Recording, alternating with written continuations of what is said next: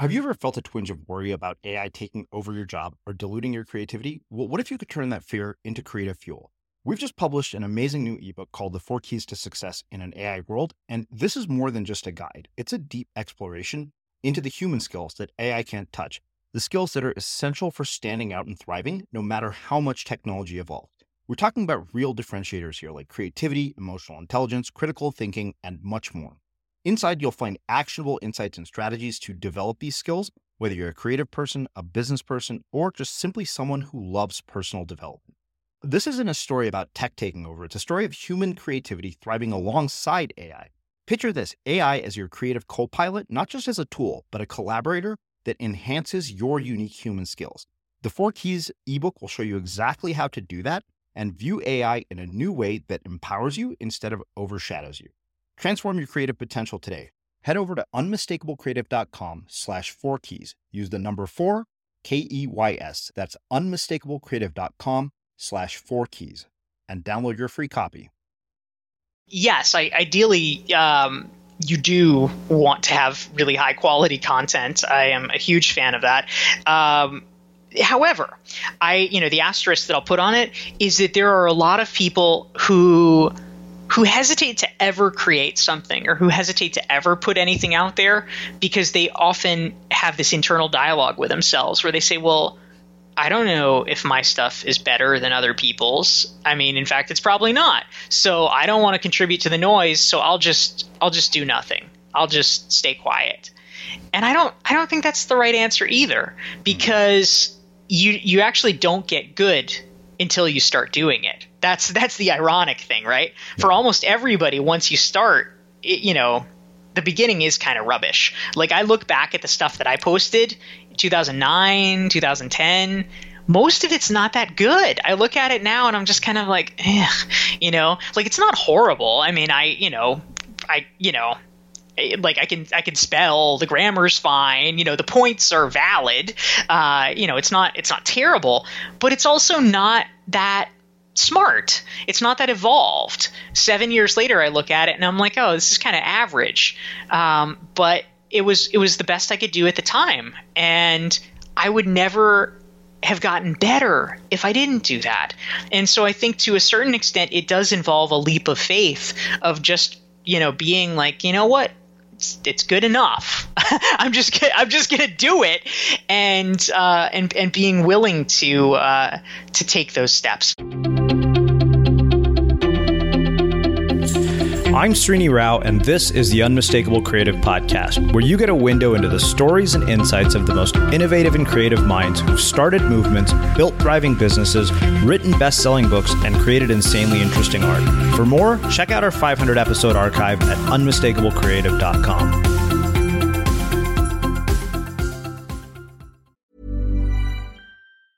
A lot can happen in 3 years, like a chatbot may be your new best friend. But what won't change? Needing health insurance. United Healthcare Tri-Term Medical Plans, underwritten by Golden Rule Insurance Company, offer flexible, budget-friendly coverage that lasts nearly 3 years in some states. Learn more at uh1.com. When you're ready to pop the question, the last thing you want to do is second-guess the ring. At BlueNile.com, you can design a one-of-a-kind ring with the ease and convenience of shopping online. Choose your diamond and setting. When you find the one, you'll get it delivered right to your door. Go to BlueNile.com and use promo code LISTEN to get $50 off your purchase of $500 or more. That's code LISTEN at BlueNile.com for $50 off your purchase. BlueNile.com, code LISTEN. Everyone knows therapy is great for solving problems, but getting therapy has its own problems too, like finding the right therapist, fitting into their schedule, and of course, the cost. Well, BetterHelp can solve those problems. It's totally online and built around your schedule. It's surprisingly affordable too. Connect with a credentialed therapist by phone, video, or online chat, all from the comfort of your home. Visit BetterHelp.com to learn more and save 10% on your first month. That's BetterHelp, H-E-L-P. Even when we're on a budget, we still deserve nice things. Quince is a place to scoop up stunning high-end goods for 50 to 80% less than similar brands.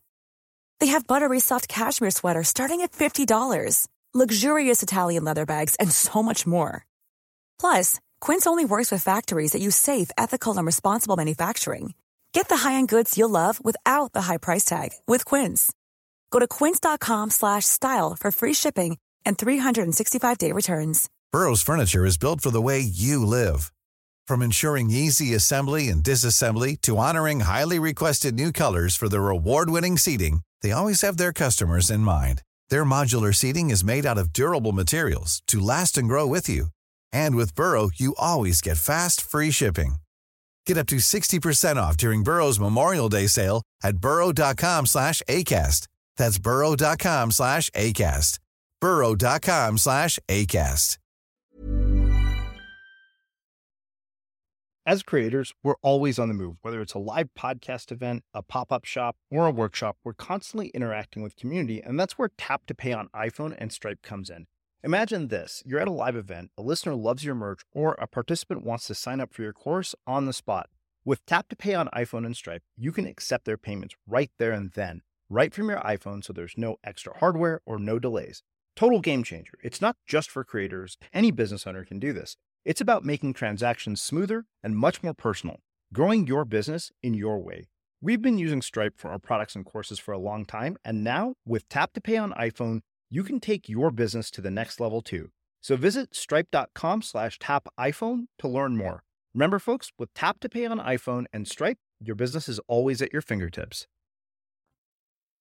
Dorie, welcome to the Unmistakable Creative. Thanks so much for taking the time to join us. I am so happy to be back here. It has been too long, so let's pick up where we left off, Srini. I love it. It's been 4 years since we've had you here. You've had multiple books come out, and I had the fortunate pleasure of getting to read through your most recent one. But before we get there, I want to start by asking you, where did you grow up, and what impacted where you grew up end up having on the direction that your life and your career has taken?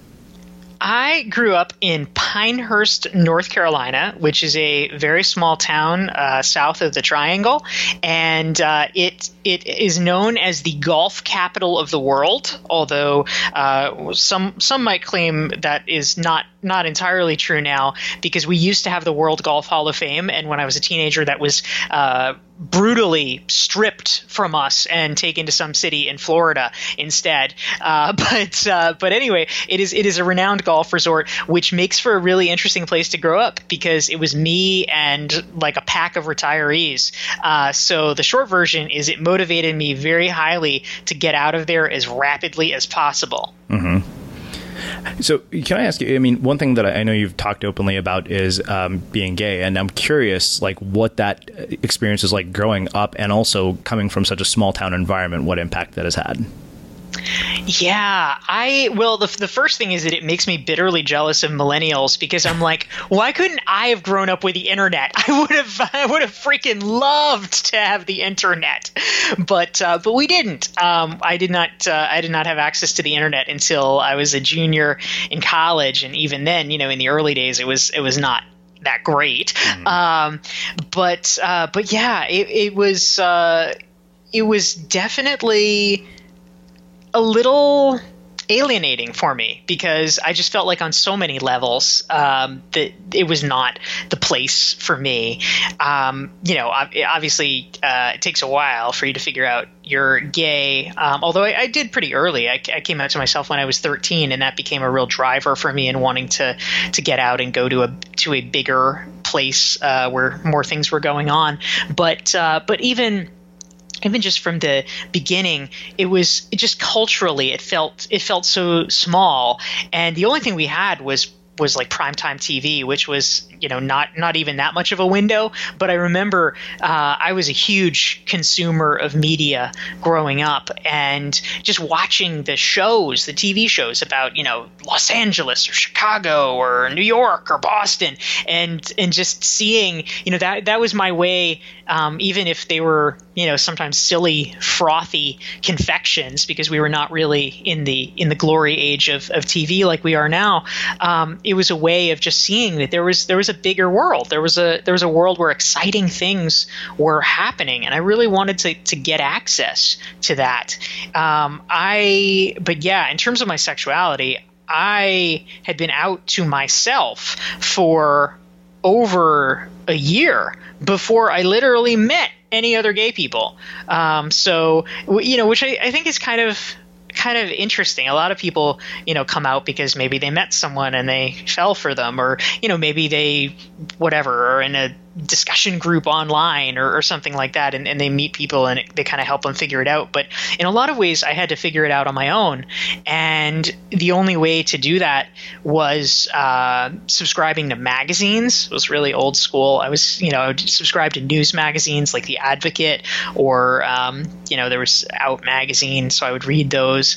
And, I think that it also showed me, I think this is true for every high schooler in general, but for me it made it much more salient. But the handful of openly gay role models that were out there at the time, Katie Lang or the Indigo Girls or things like that, they were really like the only people that you could kind of look to, and it just made me appreciate them so much. It made me really understand the meaning and the importance of being visible for other people. And I think that more people, just, not necessarily famous musicians or whatever, but just more people in regular life need to really soak it in, that just by dint of doing what they do and being who they are, other people are watching, and you might be a kind of, micro celebrity to other people, even if it's just like kids in your life or something like that. And for them to see that you're doing something really helps enlarge their vision of what's possible. And I think that if more of us were aware of that, there's a real power in it, that maybe sometimes if we feel like, maybe we're not accomplishing all that we want to, or we're comparing ourselves to other people, it's like, you're doing your part. Mm-hmm. Can I ask you about the experience of coming out to your parents and what that was like? Yeah. I came out to my mother pretty early on, pretty soon after I realized I was gay, because I essentially knew that I needed to. It was a strategically mandatory activity, because the only way that I was going to be able to get information, like, the magazines or whatever, The Advocate was basically like a Newsweek about gay issues, essentially. But the only way that I'd be able to get that, because, we were in a small town, we didn't even have mail delivered to us. There was a central post office. And so my mom would get the mail at the post office. And so if I was going to be like subscribing to some magazine, she was, of course, going to be like, what's this? So I knew that I would have to explain things and get her buy-in. So I came out to her, and it was late one night. She had been nice enough to take me to a concert, and it was this concert up in the Triangle by a band that I really liked, and the lead singer was gay, and so I felt kind of, I guess, emboldened by that. And so after the show, I told her, and she did, I think, a really good job. She did, what the sort of standard thing that the parents are supposed to do, which is that, I love you no matter what, which was really great and really sweet. She did sort of say the second part, which is, again, a pretty common mom thing, which is, I just worry about you. I worry that you'll be discriminated against, and, all these things. And I'm like, well, all right, well, we just have to deal with that, if that is in fact the case. But I think the big thing for us was, the big moment, at least for me, was maybe a year after that. I had managed to get my first girlfriend, and I was, just head over heels for my first girlfriend. And my mom, the girlfriend, and me went out for some afternoon outing. And anyway, at this place that we were at, my girlfriend and I were holding hands. And so then afterwards, after we had dropped her off, my mom, says to me when we're in private, she's like, did you, why were you holding hands? Did you really have to do that? Do you have to be so visible? Why are you flaunting your sexuality? The magic words. And I think partly emboldened by the fact that I was, by that point I was 14, and like right in the throes of my adolescent rebellion. So I think there was that, but also I'm actually very proud of myself in retrospect. I just was not having it. Some people get kind of cowed by their families, which I think is unfortunate, because you can't let people get away with these double standards. And so I didn't. I was just like, that is homophobic, and you need to adjust your attitude. If guys and girls can hold hands, then I should be able to hold hands with my girlfriend. We're not doing anything different. And the train has left the station and you need to get on the train, essentially, is kind of the message that I conveyed. And I think she was so taken aback by that. But I was really firm about it. And to her credit, Mama did get with the program, and, she's really just been a wonderful ally, and, a big supporter of mine in all areas since then.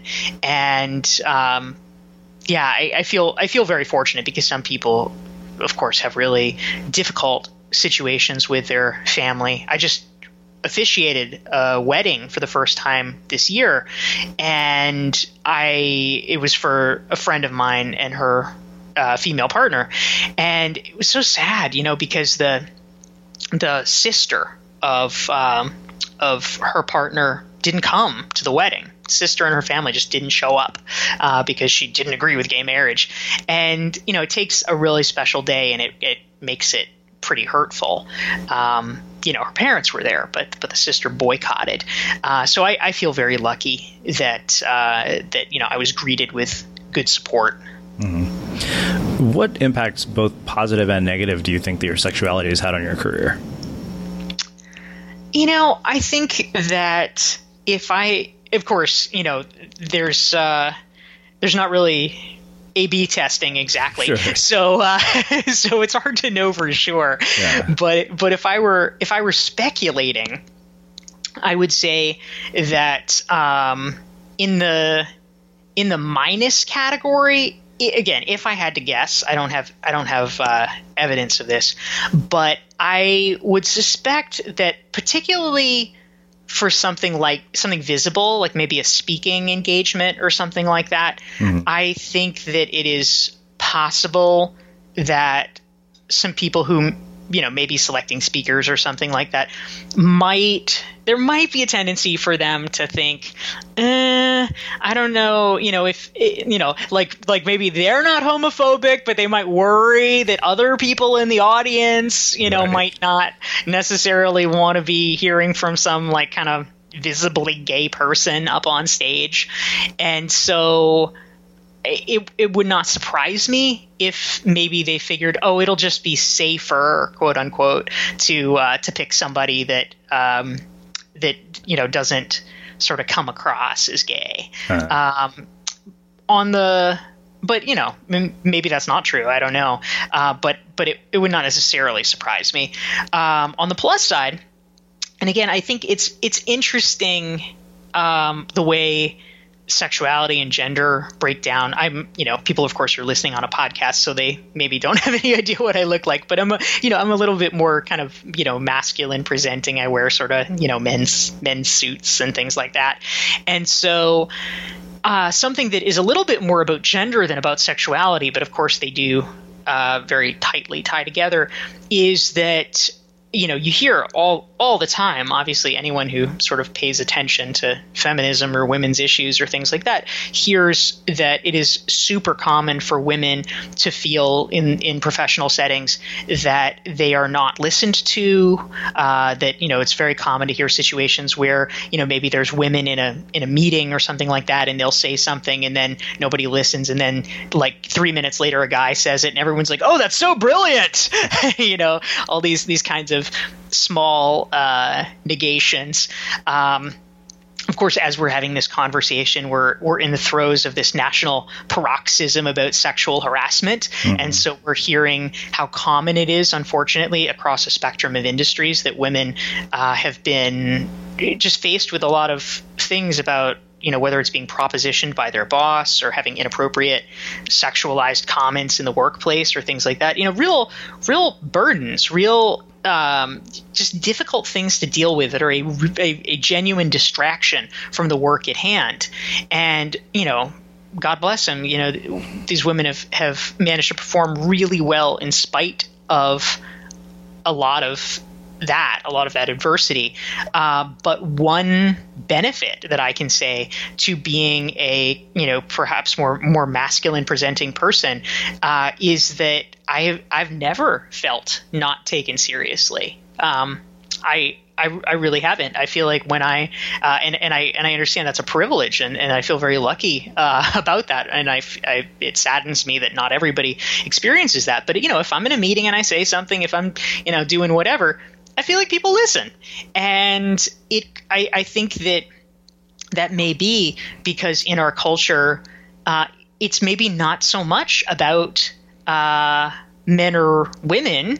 I think it's maybe a little bit more about masculinity and femininity. And I think that femininity, no matter who's manifesting it, whether it's a guy or a girl, is kind of devalued in our culture. And so, I'm in some weird ways, reaping the benefit of that, where I do feel like people treat me as competent, where people treat me as somebody who is effective, and so they listen.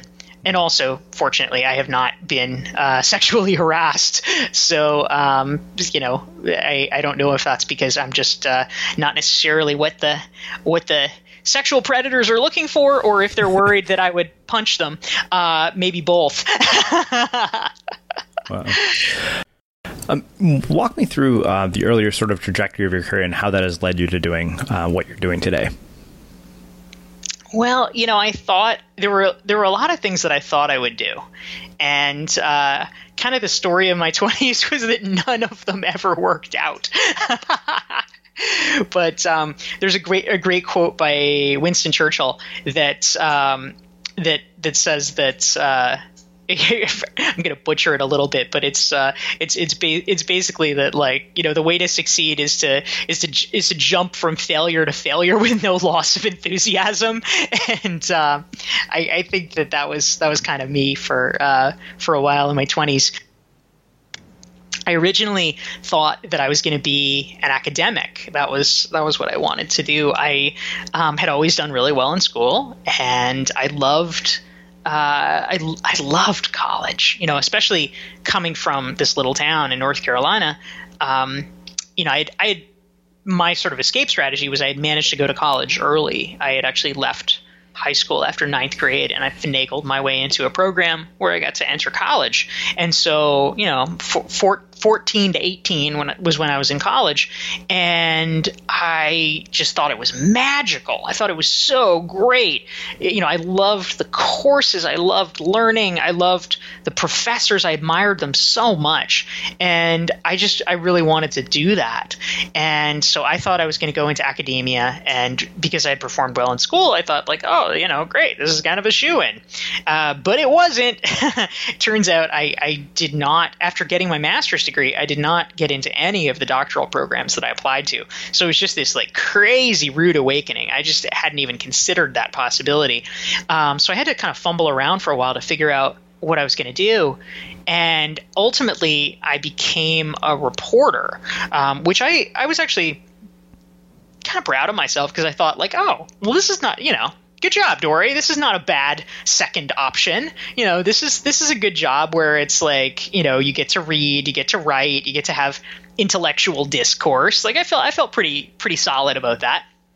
And so I probably would have kept doing that, except I entered it, this like terrible time in the history of newspapers, and I ended up getting laid off. And ironically, it was literally the day before September 11th, 2001. I got laid off on September 10th. And so it was just like the worst time ever to get laid off and be jobless. But could not get another newspaper job, so that career went out the window for me. I then went to work. I had been a political reporter, so the thing that I could get a job doing was being a political campaign spokesperson.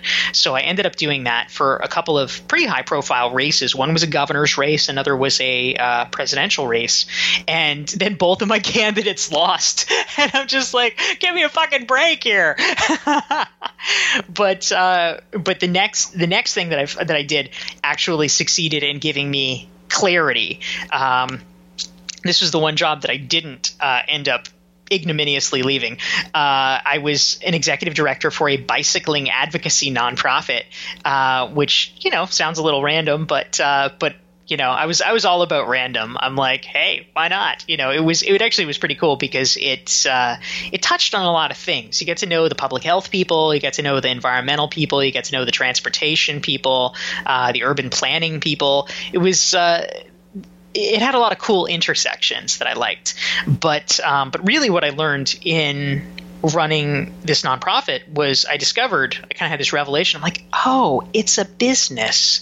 And then shortly after, I had revelation number 2, which was, oh, I could open my own business.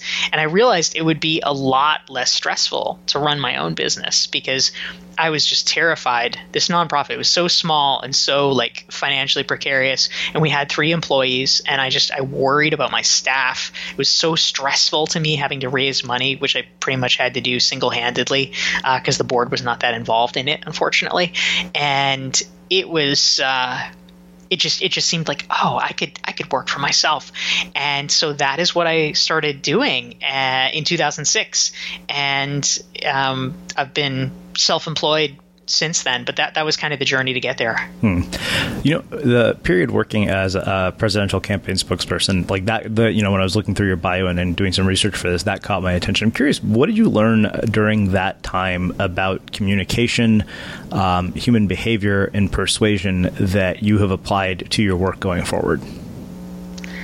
Yeah, it was an interesting time doing press on the 2004 presidential cycle because certain things were in play. We were, of course, well into the 24-hour news cycle with cable news and all of that. The internet was definitely a factor. I was working for Howard Dean, and his campaign, in fact, was known at the time and is now sort of regarded by historians as being the first campaign to really fully harness the power of the internet, and did a lot of very innovative things. We were the first presidential campaign that had a blog, for instance. We were the first campaign to really leverage Meetup. So there were a lot of interesting innovations that were happening at that time. But also things were very different. The 2004 cycle, Facebook was just being birthed. It was, just a little tiny inchoate thing at Harvard, so it was not a factor at all. Twitter hadn't been invented. YouTube hadn't been invented. All of these things that we think of as being just absolutely essential to our fabric of life now just weren't even around. So it was kind of the last campaign before we crossed that precipice.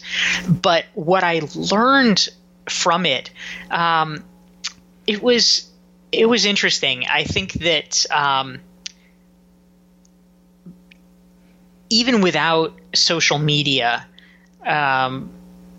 with the blog and with the approach that we took, of course, there's a lot of managing of perceptions. I mean, that's kind of the job of a press person. But there's been a change because you really very, very tightly controlled the brand before that. It was just everything was on lockdown, And I think the 2004 election was kind of the place where there was a little bit of a tipping point toward what I will call more authentic communication, and we were still pretty buttoned up in terms of how we handled things, but it was just starting to open up where what you came to realize was that your job was not so much to control and standardize and sanitize the message as it was to give people a way to see the candidate, to as best you could to let them at least feel like they're getting close to the candidate. And so we tried to come up with ways to do that. And especially I think what the Dean campaign was great at, with things like the meetup and whatever, was fomenting real, genuine grassroots excitement and trying to turn a campaign into a movement. Ultimately, of course, it wasn't successful, but there were certainly moments and there were certainly glimmers of what was possible.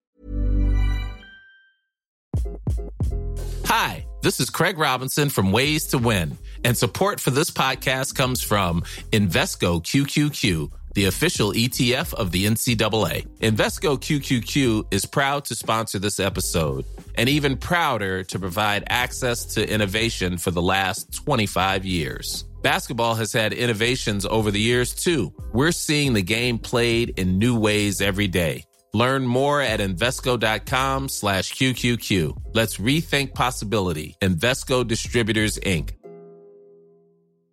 If you thought the only way to get a more defined jawline with natural-looking results was through surgery, think again. Juvederm Volux XC is a non-surgical injectable gel filler that improves moderate to severe loss of jawline definition and can help you achieve natural-looking results with little downtime. Even better, this improved definition lasts up to 1 year with optimal treatment. No maintenance required. Improve jawline definition for a smooth, sculpted look with Juvederm Volux XC. For important safety information and to find a licensed specialist, visit Juvederm.com. That's JUVEDERM.com. Not for people with severe allergic reactions, allergies to lidocaine, or the proteins used in Juvederm. Common side effects include injection site redness, swelling, pain, tenderness, firmness, lumps, bumps, bruising, discoloration, or itching. There's a risk of unintentional injection into a blood vessel, which can cause vision abnormalities, blindness, stroke, temporary scabs, or scarring. Talk to a licensed specialist to find out if it's right for you. Ryan Reynolds here from Mint Mobile.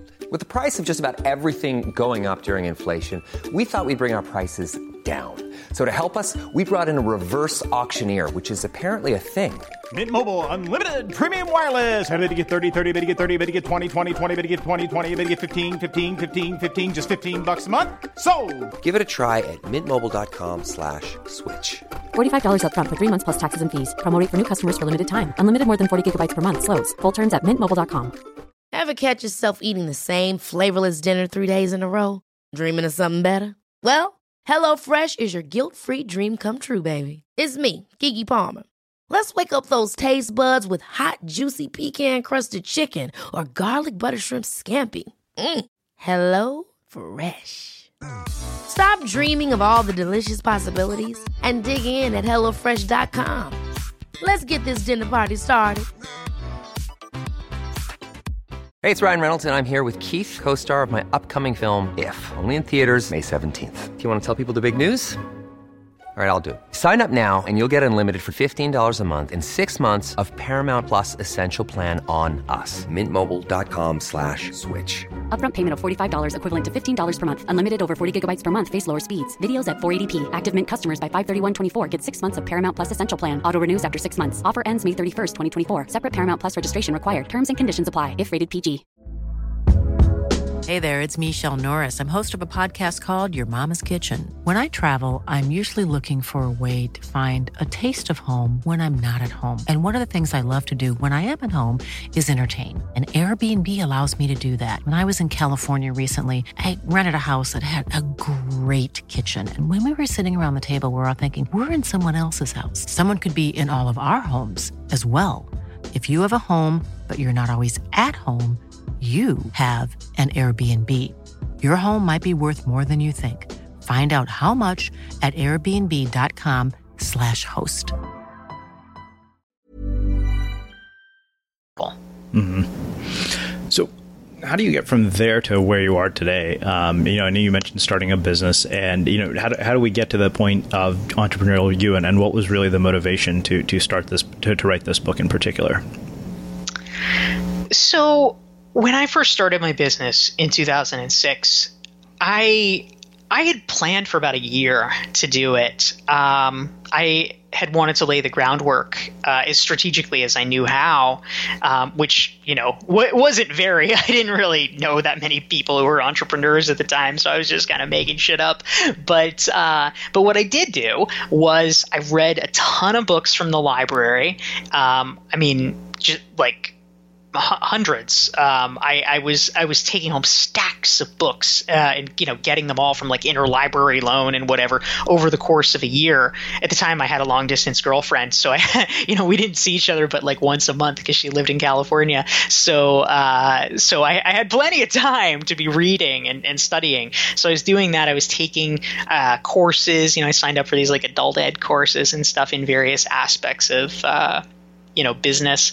And so I was trying to educate myself about it, but when I actually did start my business, when I launched it for real, I just realized there were a lot of pieces that I didn't know. You just discover these gaps that you hadn't maybe predicted, and a big one was, how do you differentiate yourself?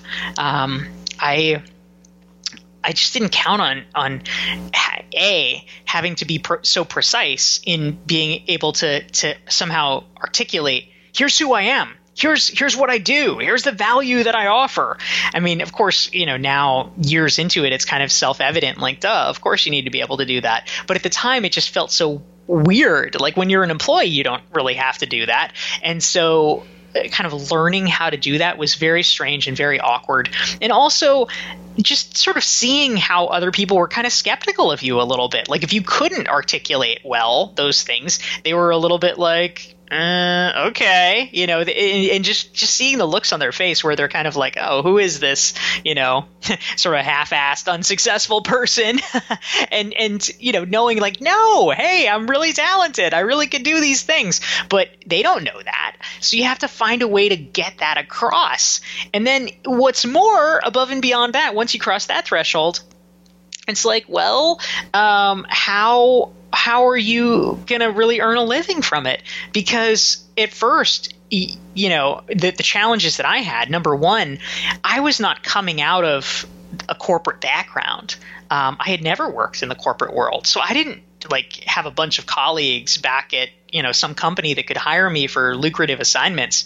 I didn't have that at all. I've been a journalist. I've been a nonprofit executive director. So the people that I knew that could hire me, and God bless them, they did. But it was usually like, well, they worked at a small nonprofit, and so they could hire me for $300 or something like that.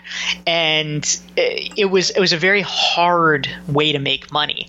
And so I became very thoughtful about that process. I really just tried to learn as much as I could, and frankly, I banged my head against a wall for a long time, just trying to figure out, like, okay, how do you do this? How do you get it to be sustainable? How do you get, okay, now once you're at sustainable, how do you get it from sustainable to lucrative? And how do you do that while you to a certain extent, you have to kind of keep changing your business model, because you can't necessarily keep working with the same clients as you started out with. And so I became very thoughtful about those questions and trying to seek out answers to those questions, because they were the questions that really faced me in a very vital way. This was the future of my business. This was me being able to earn a living and bring in money, and so I became almost obsessive about finding answers for them. And so I started writing my books as essentially a way to get those answers. So my book Stand Out was about basically, how do you become a recognized expert in your field? What does it take to get to be known as a thought leader? So I interviewed a bunch of people, 50 plus thought leaders that I admired, to understand exactly how they got the ideas that they became known for. Like, where did they come from? How did they get people to listen to them? How did they build a following around them, etc.? And then my most recent book, Stand Out, kind of takes that one step further, because I realized it's great to be a thought leader. It's great to be a recognized expert in your field.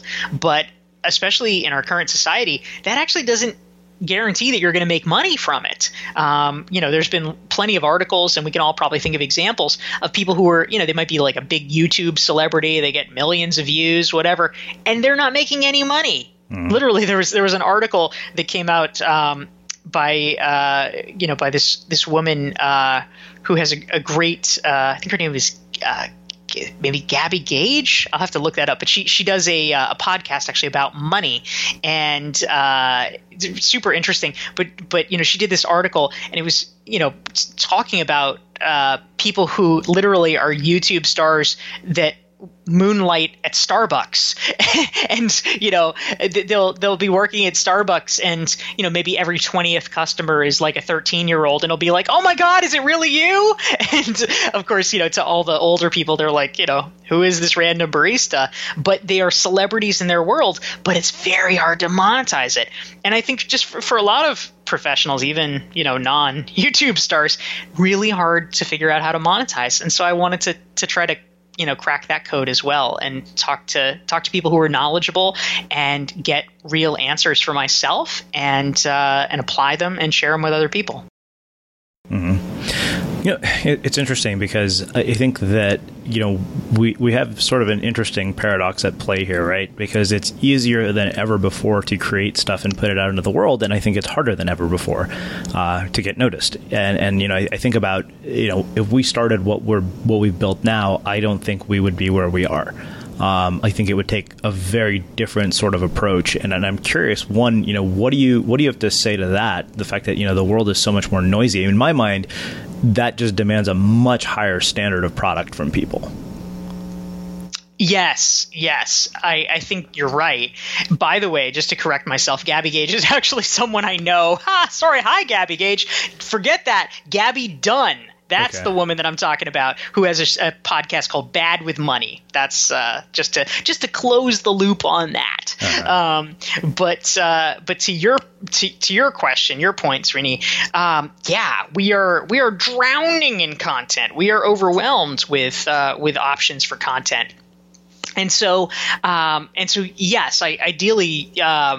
You do want to have really high quality content. I am a huge fan of that. However, the asterisk that I'll put on it is that there are a lot of people who hesitate to ever create something or who hesitate to ever put anything out there because they often have this internal dialogue with themselves where they say, well, I don't know if my stuff is better than other people's. I mean, in fact, it's probably not. So I don't want to contribute to the noise. So I'll just do nothing. I'll just stay quiet. And I don't think that's the right answer either, because you actually don't get good until you start doing it. That's the ironic thing, right? Yeah. For almost everybody, once you start, the beginning is kind of rubbish. Like I look back at the stuff that I posted in 2009, 2010, most of it's not that good. I look at it now and I'm just kind of like, like it's not horrible. I mean, I can spell, the grammar's fine, the points are valid. It's not terrible, but it's also not that smart. It's not that evolved. 7 years later, I look at it and I'm like, oh, this is kind of average.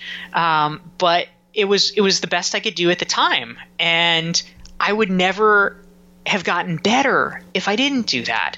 And so I think to a certain extent, it does involve a leap of faith of just, being like, you know what? It's good enough. I'm just gonna do it, and being willing to take those steps. So I think it's kind of a yes and, right? Mm-hmm. You do have to have great quality. I mean, that is what gets rewarded, but we have to be gentle enough with ourselves to realize that it's only through experience that you are going to be able to develop your skills, whether we're talking about writing skills or podcasting and interviewing skills or for anything. You have to leap in and just be willing to do it with a dose of humility. Mm-hmm. So, I mean, you've worked with people in multiple capacities, one-on-one in a coaching capacity. I mean, you've profiled a lot of people in this book. And I'm curious, in your experience, what is it in your mind that differentiates people who get results from your work from the ones who don't? I think in some ways it's an easy question to answer, because it in so many ways is literally just about the consistency and the willingness to do the work.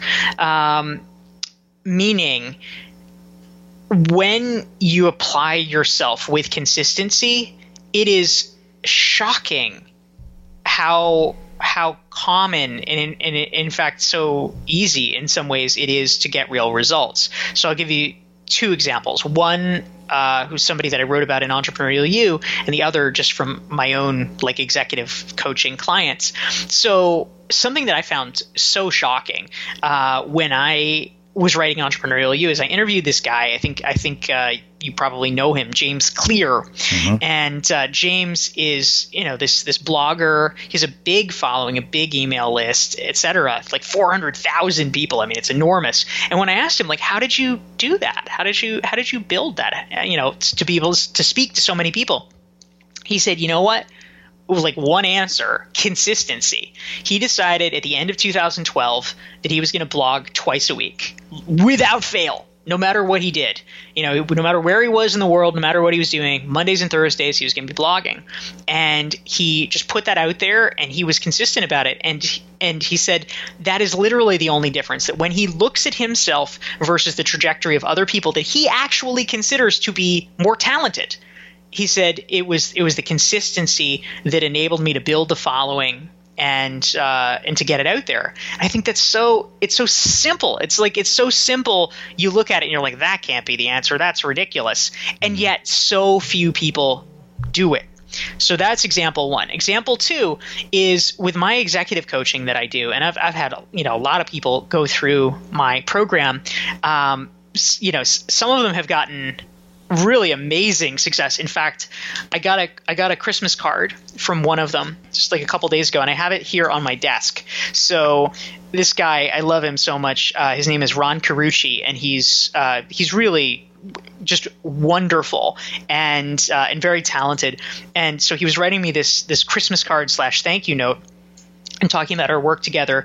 And he said, you certainly can't argue with the results. And he actually tallied them up for the year because he was curious. He said, I guess it's the two years that we've been working together. So he said 52 posts in Forbes, 21 in Harvard Business Review, 61 podcasts, 10,000 Twitter followers, and 2 TEDx talks, a Google talk, and infinite joy.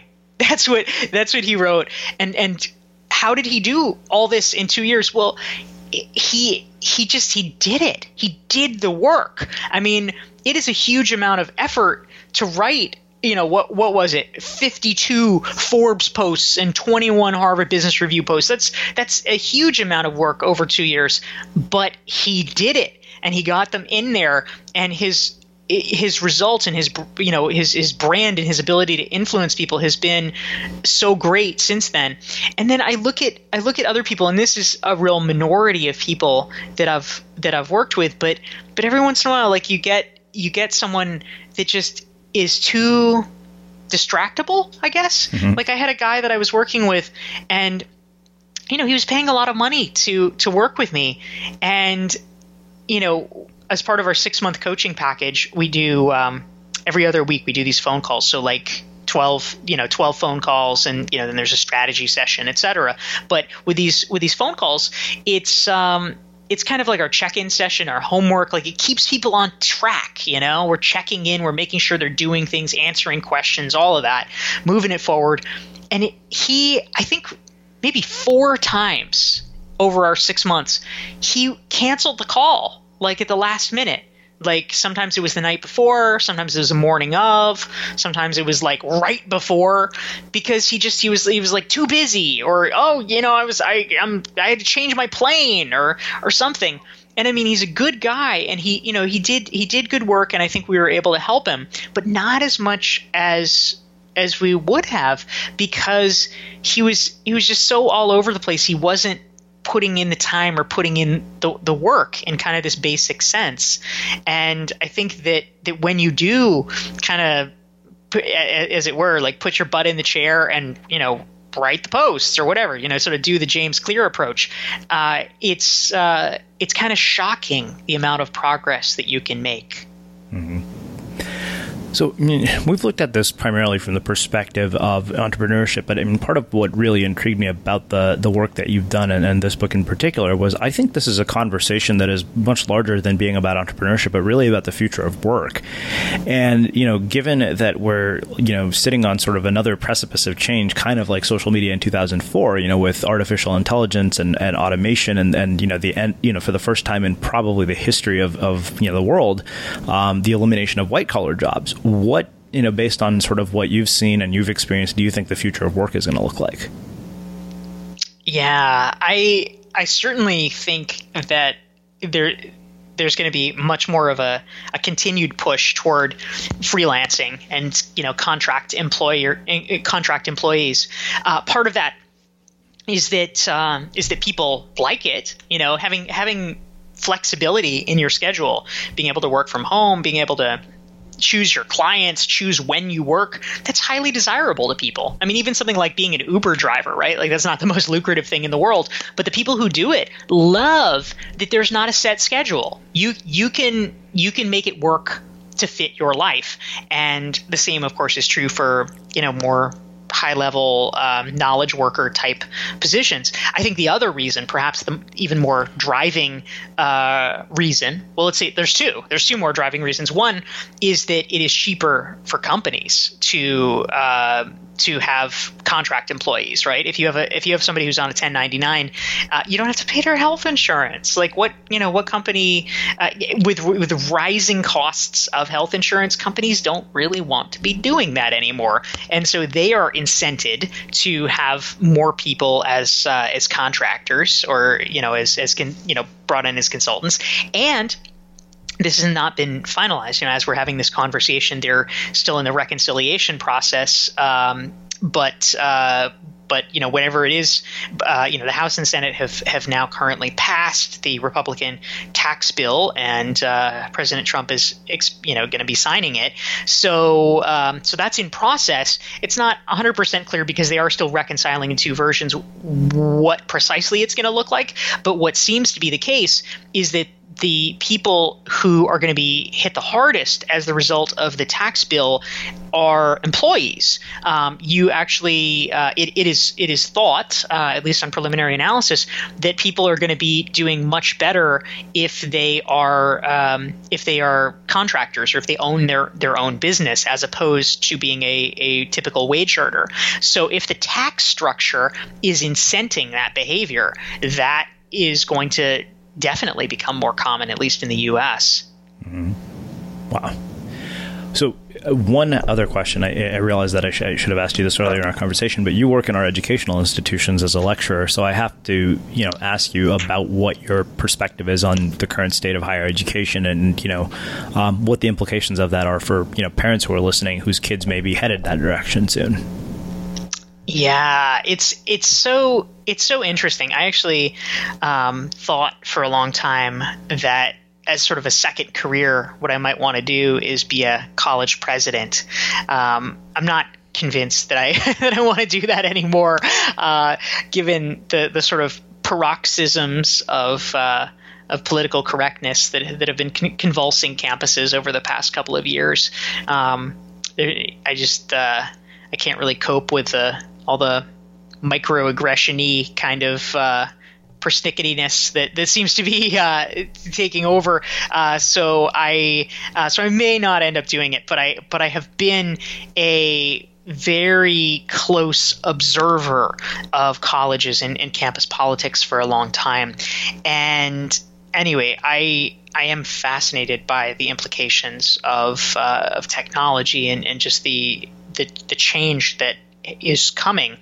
I think that for me, the clearest prediction is it's actually very similar to what I think is going to happen in the overall economy as well, which is that the winners, meaning the most prestigious institutions, the people with the biggest brand, the Ivy Leagues or the Ivy League analogs, are going to be fine. Because they're always fine.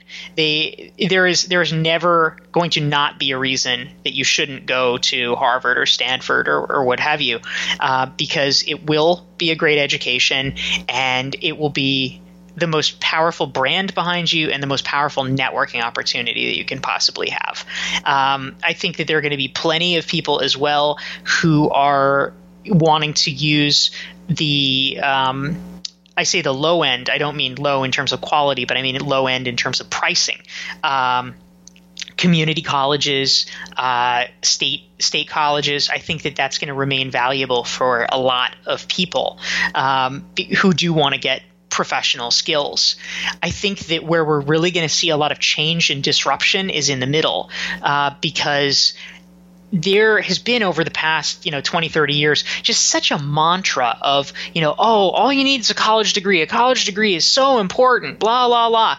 And so people have been paying a lot of money for, frankly, some really shitty degrees. Mm-hmm. They've been overpaying for mediocre schools.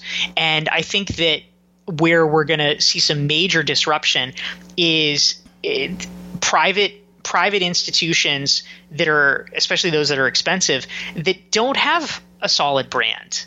Why would you pay that much money for a diploma that doesn't impress people? This is where distance education and e-learning can really become a viable alternative. I think that people are going to want degrees, they're going to want diplomas, they're going to want education. But if they're not going to an Ivy League school, then I think the next best choice is to have an education that is low cost and high quality. And I think more and more places will be doing that and attempting to do that through e-learning.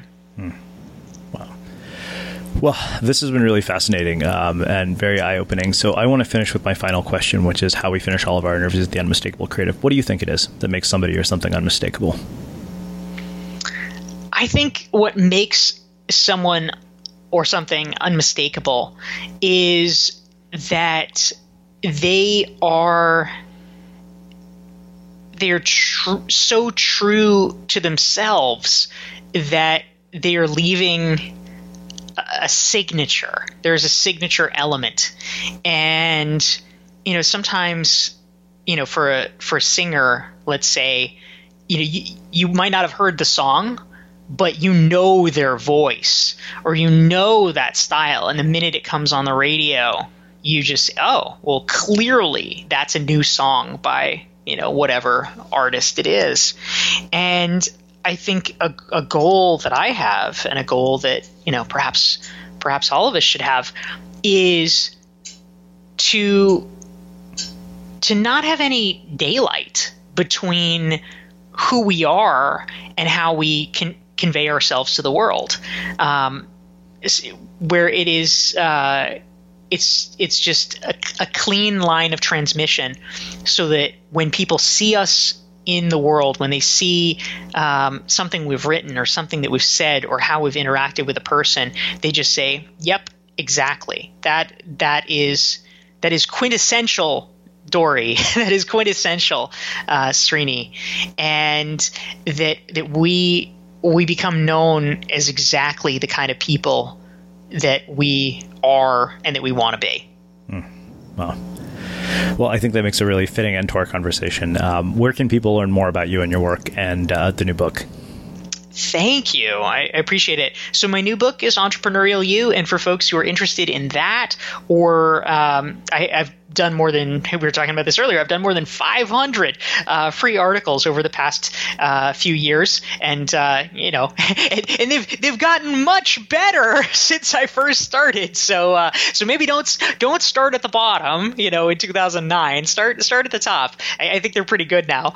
But more than 500 free articles for places like Forbes and the Harvard Business Review and things like that. And you can access all of them for free at my website, which is DorieClark.com. DorieClark. Awesome. And for everybody listening, we will wrap the show with that. Thank you for listening to this episode of the Unmistakable Creative Podcast. While you were listening, were there any moments you found fascinating, inspiring, instructive, maybe even heartwarming? Can you think of anyone, a friend or a family member who would appreciate this moment? If so, take a second and share today's episode with that one person, because good ideas and messages are meant to be shared.